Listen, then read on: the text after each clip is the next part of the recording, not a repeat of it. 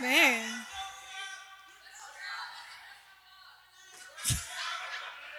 Oh my goodness. This sounds like the club. Like, please.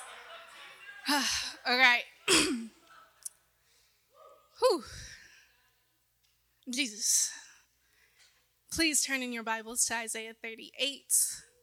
I'm going to start in verse 18. And while y'all are turning, I just want to say that I'm really glad that Pastor Monty gave this topic because I definitely, before this moment, thought praise was a fast song. So I'm really glad to know that it's not just a fast song at church. All right.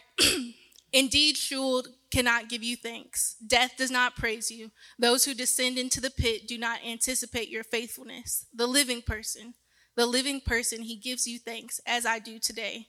A father tells his son about your faithfulness. And just to kind of like contextualize where we are in the Bible, Hezekiah was the king, and God sent Isaiah the prophet to let Hezekiah know he's about to die.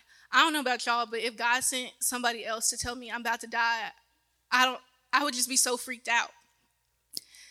And in this time, death didn't mean the same thing that it does to us now. Like now Jesus has died. We have 66 books that let us know that there's life after death, all the things. But back in the Old Testament, if you think about things like Job, if you just think on how they thought about death, they thought it was separation from God. Like there's nothing after I die, after I leave this earth, there's nothing.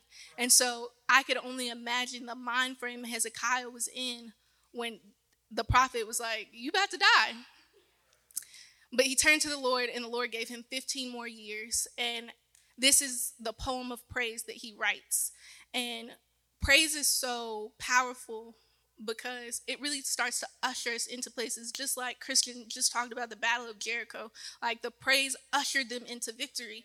And where we see in this chapter of the Bible, Hezekiah, his praise ushered him to two places. One, repentance.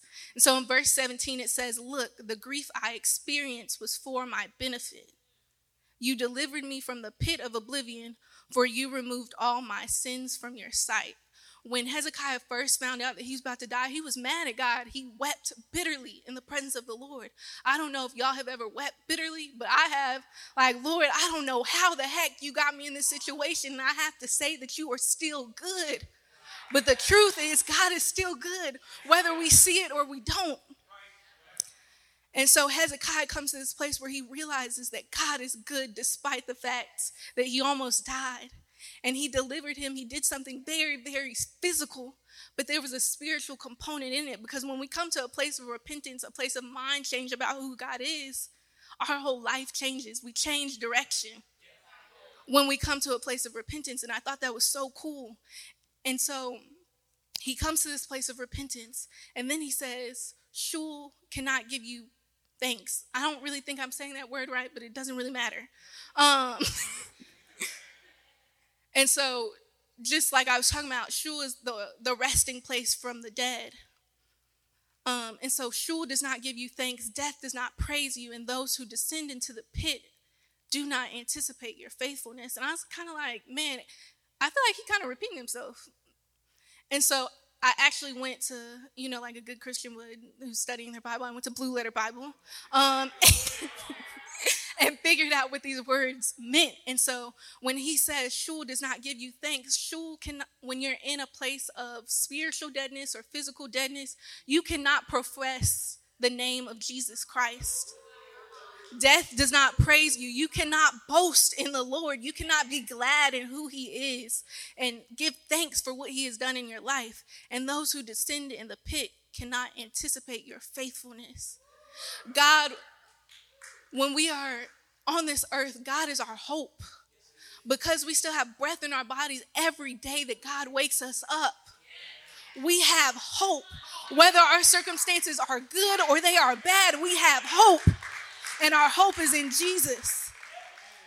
And so this brings me to the second place where Hezekiah's praise brought him, which is the place of dedication.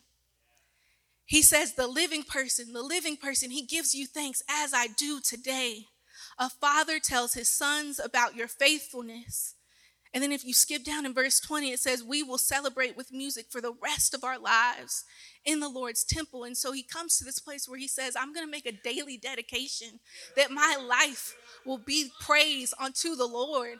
And I was like, God, what does that mean? I was like, and he truly brought me to a place and he was like, boast in me. I was like, okay, Lord, I'm boasting you. Yeah, God is good. God has been good to me. But he brought me to 2 Corinthians chapters 11 and 12. I encourage you guys to go read it.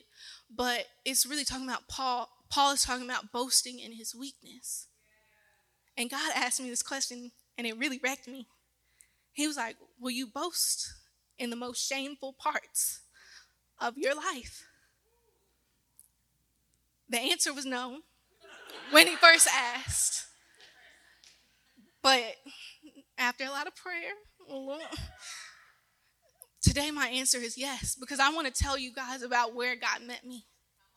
When God met me, I couldn't sleep more than 4 hours because anxiety was ruling my life. And the only thing that made me feel anything was my addiction to pornography. And I'm standing here today boasting in the most shameful pieces of my life.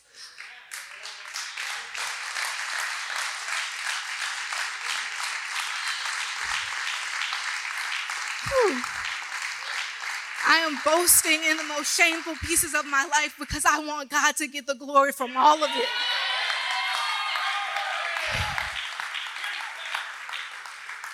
I want God to get the glory from every piece. I don't care if my grandma see this. I don't care if my mama see it. I don't care if my coworkers, some of them are in the room. I don't care if this changes how you see me. But if anybody in this room is struggling with addiction or is stuck in a place where they are spiritually dead, I am here standing to tell you that God can get the glory from your life. Whew.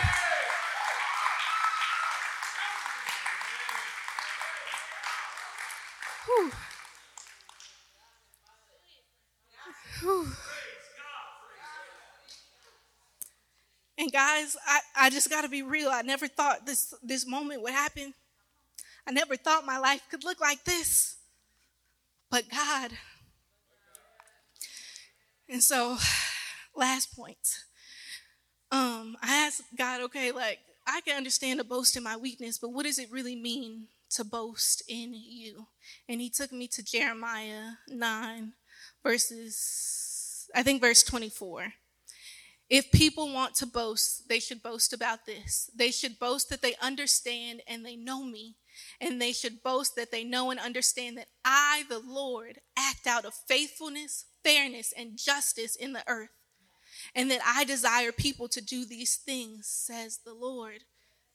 And so I challenge each and every one of you guys today to make a dedication that your life will be praised. Because we have breath in our bodies, we get an opportunity to decide that I'm going to be a billboard for God's goodness. It doesn't matter what my life looks like, because guess what?